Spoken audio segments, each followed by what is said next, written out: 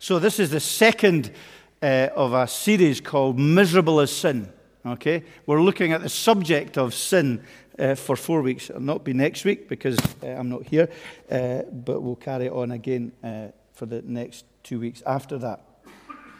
And last week we kind of had an introductory sermon which looked at the theme from the position of peace, God's shalom, that sin is really the breaking of God's peace, the breaking of God's shalom, that relationship with Him.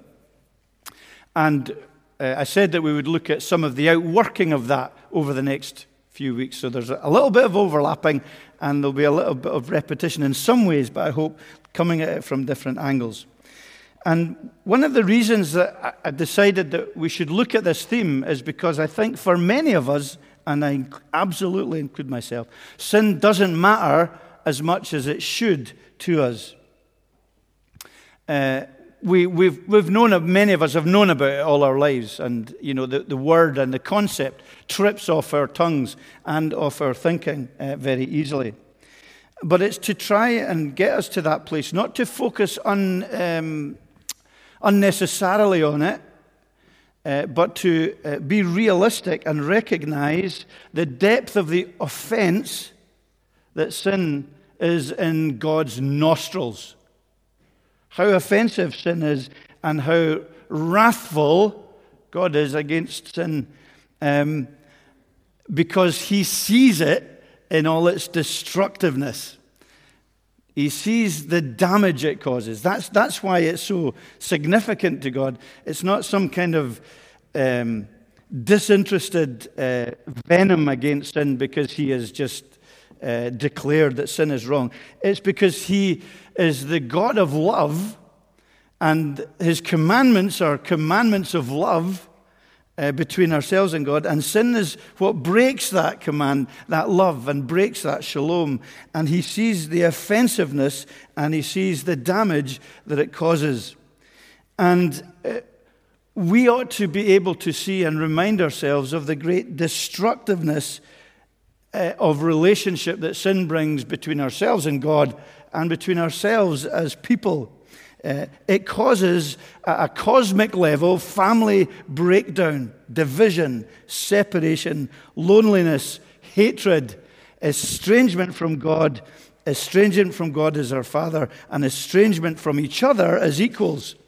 So really the theme this evening as a cascade down from shalom is division. I mentioned last week that we're not really looking at biblical definitions of sin as much as descriptions of sin, what sin does, because that maybe brings it more into our own living and our own lives. We are created to live in harmony with God, with heaven and with earth. And the reality is that sin divides, and that's what Jesus is saying when He speaks about the ridiculous accusation of the Pharisees who would say that He was that Jesus belonged to Satan. He said, don't be ridiculous. A kingdom divided against its division, it can't stand. A house divided against it can't stand. A family divided can't stand. A church divided can't stand. Because sin brings division, and it brings brokenness and anarchy and destruction and opposition and isolation, and ultimately it brings death, doesn't it? And death is the most raw expression of division, particularly, obviously, with those that we are incredibly close to.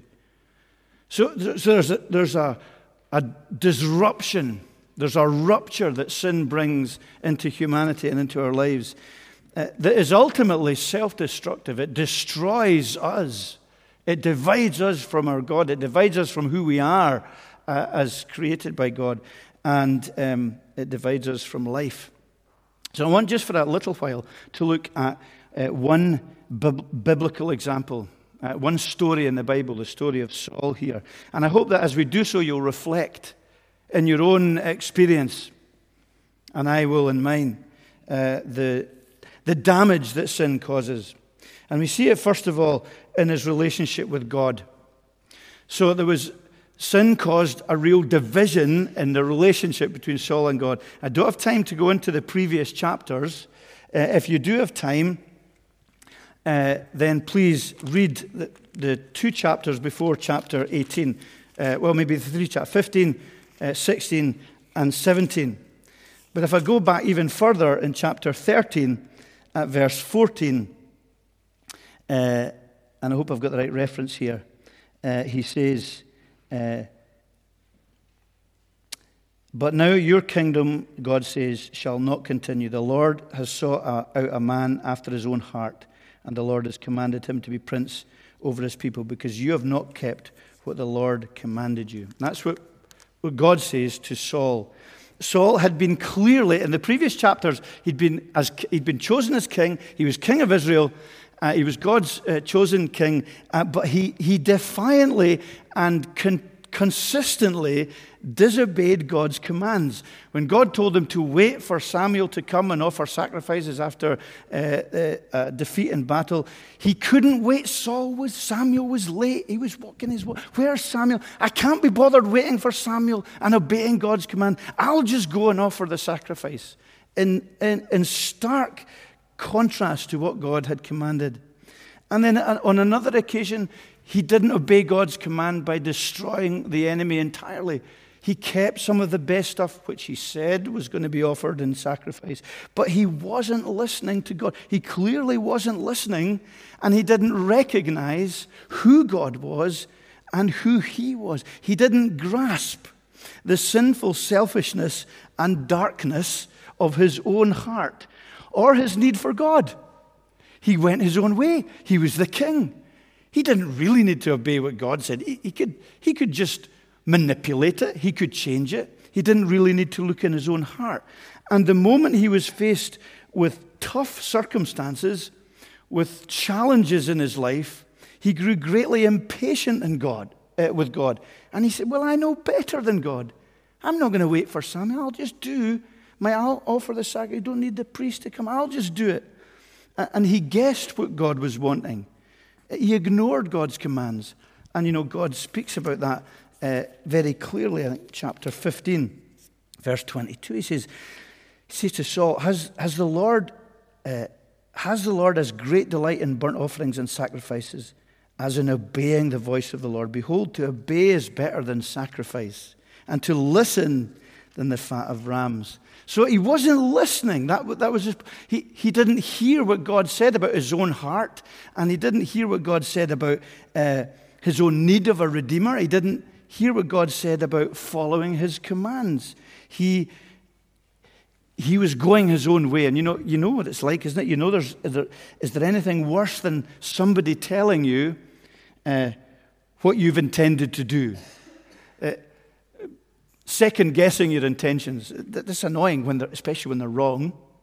But imagine Saul was doing that to God. He was second guessing God's intentions, and he was saying he knew better than God. And we see that as we read through these early chapters, or these chapters before chapter 18, that there was this division was growing between God and between Saul. And really, that's what I want to get across in many ways this evening and in these series, about what God says about our separation from him. Because what happened is made clear in chapter 18. It left him vulnerable. When he didn't obey, when he didn't recognize what God was saying about the seriousness of being independent and being in control and being really on the throne of his own life, sin was lurking at the door. And it's that great image from Genesis 4, verse 7. Cain and Abel. Sin is lurking at the door. It's a really powerful picture. And what we have in chapter 18 is really the door opening wide.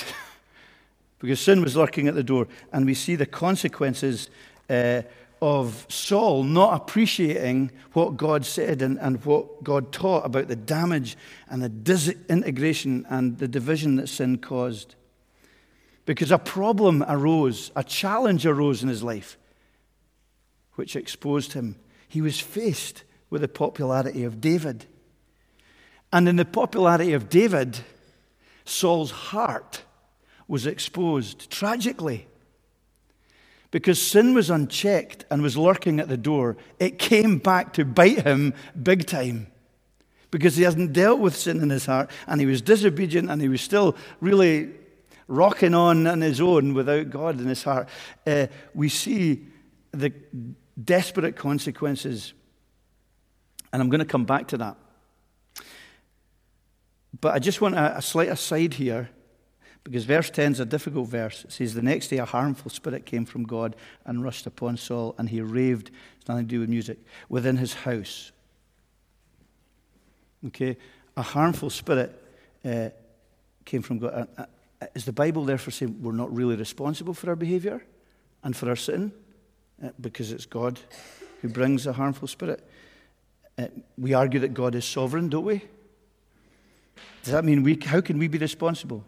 The text suggests that it's God who brought this terrible, harmful spirit. Well, it's a difficult verse. It is a difficult verse. But I think there's Hebrew language issues there, the way they use language and Hebrew colloquialism. And I think it's better understood as being, which would be in line with the book of Job, that God permitted this to happen, okay? He allowed evil to chastise evil.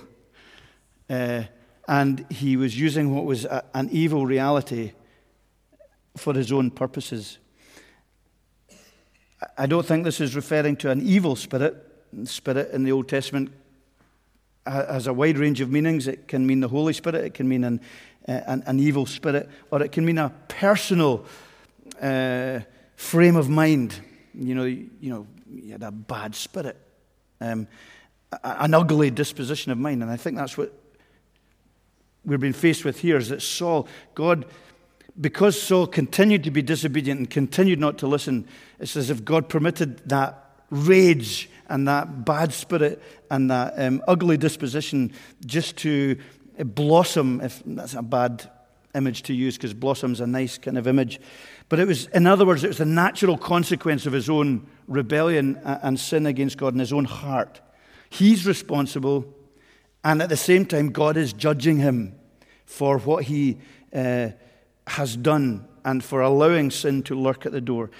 In other words, he's his own worst enemy here. There's an old commentators from last century, Jameson, Fawcett and Brown, they summarize the point well. They say, his own gloomy reflections, the consciousness that he had not acted up in the character of an Israelite king, the loss of his throne, the extinction of his royal house, made him jealous, irritable, vindictive, and subject to fits of morbid melancholy. It was the result of his own rebellion and his own disobedience. He had a divided heart.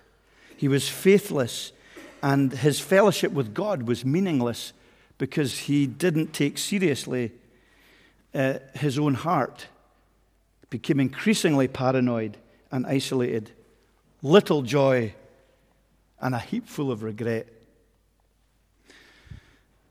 Now, this might be a kind of minister's question. I don't know. Maybe you're not asking this. But some people are, well, was Saul a believer? Was Saul saved? Well, I'm not going to answer that.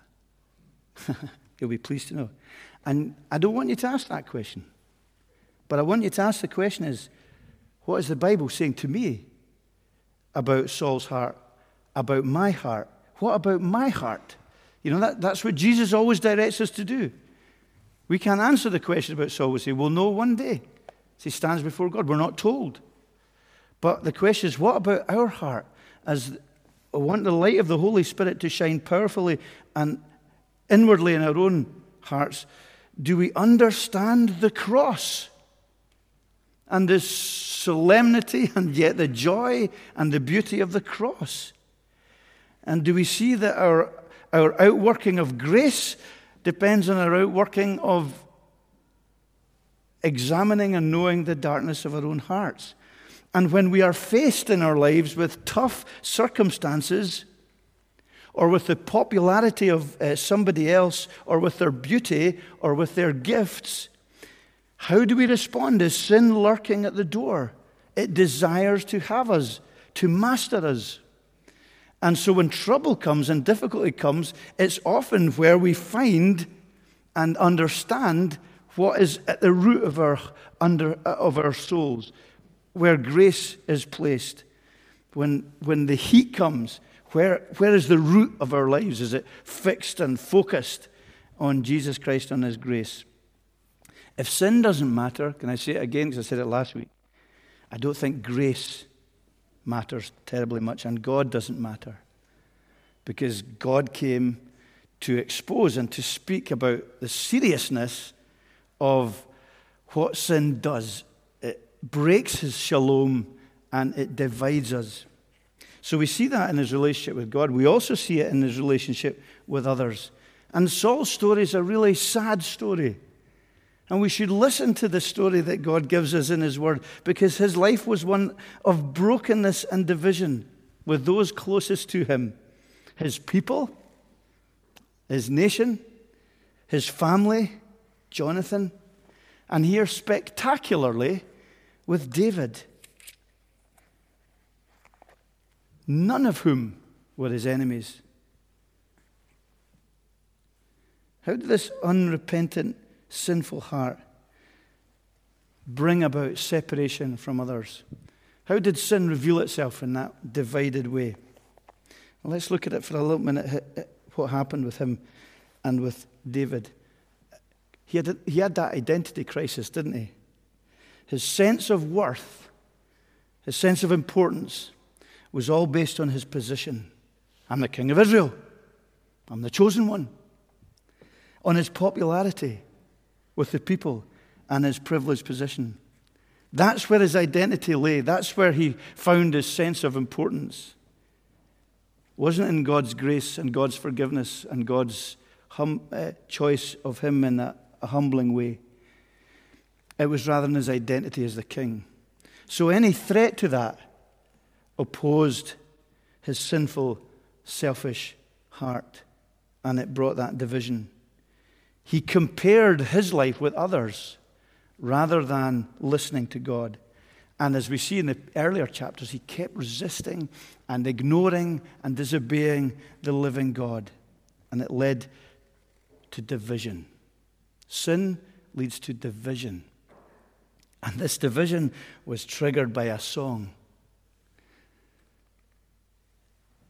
Sin was lurking at the door. And when the song started, the door opened. Saul has struck down his thousands. David, his 10,000s. And we are given his response. Saul was angry. He was really angry. He was jealous. Verse 9, he kept an eye on David from that day. He had a jealous eye for what David was doing. And it led to uncontrollable rage, fear, hatred, conspiracy to murder. And that's what sin does. It's a snowballing effect if we don't deal with it by falling on our knees at the cross. Sin is devastating, and God says it's divisive. And this is a very clear illustration of that. I just for a moment want to focus on one of these tumbling consequences of not dealing with sin in his heart, and that was anger. We're told that Saul was very angry, and anger almost inevitably causes division between ourselves and God, and between ourselves as people. It's one of the great marks, I think, of our society today. I've mentioned that before. There's a huge amount of rage in our society. We talk about love and about acceptance, about belonging, but actually you'll find just lurking under the surface a huge amount of anger, angst, and rage. And so the question is, what are we doing with our anger and with our rage? Because it might not evidence itself in the same way that Saul did. I certainly hope not. But it's a very real emotion that we are faced with every day in our lives. Because it will, and this is very much what I want the point of the series to be. I want it to be a self-reflection of where our hearts are with God, where my heart is with God, and where your heart is with God. So the question is in our understanding, how do we respond, for example, when circumstances are tough? But they became tough here for Saul. How do you respond when things don't go your way and maybe haven't gone your way this week? When you're looking at God and saying, God doesn't answer my prayers, and he's not answering my prayers the way I want. Or when we think we're doing our very best as Christians, and yet we just seem to be struggling at every point. Our prayers aren't being answered. We're not as popular, as influential, as significant as other people in our workplace, in our university, in our church, in our homes. What do we do when other people fail us? When there's tensions in our marriage, with our children, when our kids are unruly, and they stretch us to the very end of our tether, when our wives or husbands annoy us, when we're tired, when we're in pain, when a project at work fails miserably, when we haven't the control over our circumstances, when they are difficult and troubling, how do we respond? Do we respond with great anger, with raging, with shouting, festering, playing, probably most significantly, the blame game? Blaming God and blaming others. It's always somebody else's fault. It's always somebody else's fault. And that immediately brings division. Just as Saul questioned, in many ways, God's intentions and God's motives and overruled them, so also we find ourselves divided from God and divided from one another when we don't allow, or when we allow sin to crouch at the door of our hearts, and we don't deal with our own hearts. Because sin's bedfellows, or division's bedfellows, are jealousy, fear, and hate. And we see it all in this particular chapter. And the result is division. The result is separation, unhealthy division, horribleness, isolation.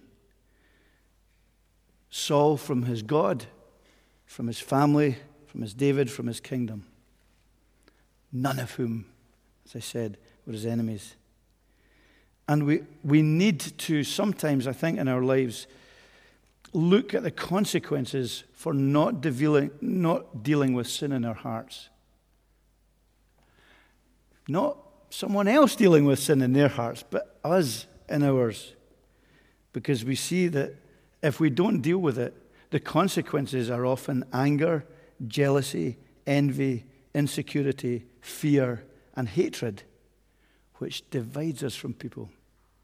Pride divides us from people. And we're called to be united, and we're called to be one with God and with each other. So if we underestimate sin, and if you underestimate sin, and if I underestimate sin in my own heart, I guarantee that we have a problem with sinful dividedness in your relationships, either with God or with one another. And we're vulnerable to the attacks of the evil one. It's simply too easy to accept division as the norm. It's too easy in the church context to accept division as just, well, that's just what life is. It's too easy to be separated from people by misrepresenting them or judging their motives or being envious or jealous or bitter or whatever it might be about them. And it's easy to question God when things go wrong because it's a cheap shot to do. But there is, and I finish with this, a glorious alternative, isn't there? And we must make this the significant reality of who we are. The glorious alternative is Jesus Christ and the matter of the cross. because the cross matters. And it's significant and central to us. Because what is the cross all about? The cross is all about reconciliation. It's about reconciling us to God and reconciling us to one another at the foot of the cross. Sin separates. It's not a vague sentiment. Sin separates, and it separates us between our Father and between our brothers and sisters. The cross is what enables us, as we understand who we are and are forgiven and accept His grace, that it brings reconciliation now. Not just some ethereal time in the future. It brings reconciliation now. And we're to work through that reconciliation with one another also. God experiences judgment of our death, the ultimate separation, to open the way of unity and love through His resurrection power. So what am I saying? What am I saying? I'm saying our business is with God. Your business is with God. Your business is with God, the glorious King of love. That's where you must go. That's who you must wrestle with when you're faced with all the temptations to be divided and separated, when sin is lurking at the door. That's where you must go. That's where the psalmist went. He went with all his struggles and battles and sense of injustice. He didn't believe in revenge. He said, God said, vengeance is mine. He brought all of these things, as we were singing, to the living God. When we're tempted to anger, jealousy, silence, blame, hatred, division, gossip, go to the living God. He needs to change our heart. This is not just something that is a ritualistic way of living. We can confidently do the impossible when we take it to the living God, because He is there to transform us. Let's get out of our rut, if it might be something in our heart of easy dividedness, because we're new people, and we are people who are to recognize that we are His children. And that's why He tells us beautifully in Ephesians 6 about the armor of God. The protection from sin lurking at the door is the armor of God, is the Holy Spirit, is the Word of God, is prayer, is knowing His promises, is being in His company. And we wear that armor, and that keeps us united. And so we rest in Him. And as we do so, we're resting in a different truth. And the different truth is that there is a right division. There is even a right anger. There's a just division between evil and good. And we know that. But it's not for us to take revenge. It's not for us to mete out justice. We will be wronged, but we trust in the God who will right all wrongs and who will one day remind us of a just division, a just accountability, a separation between heaven and hell, between those who are His children and those who are strangers.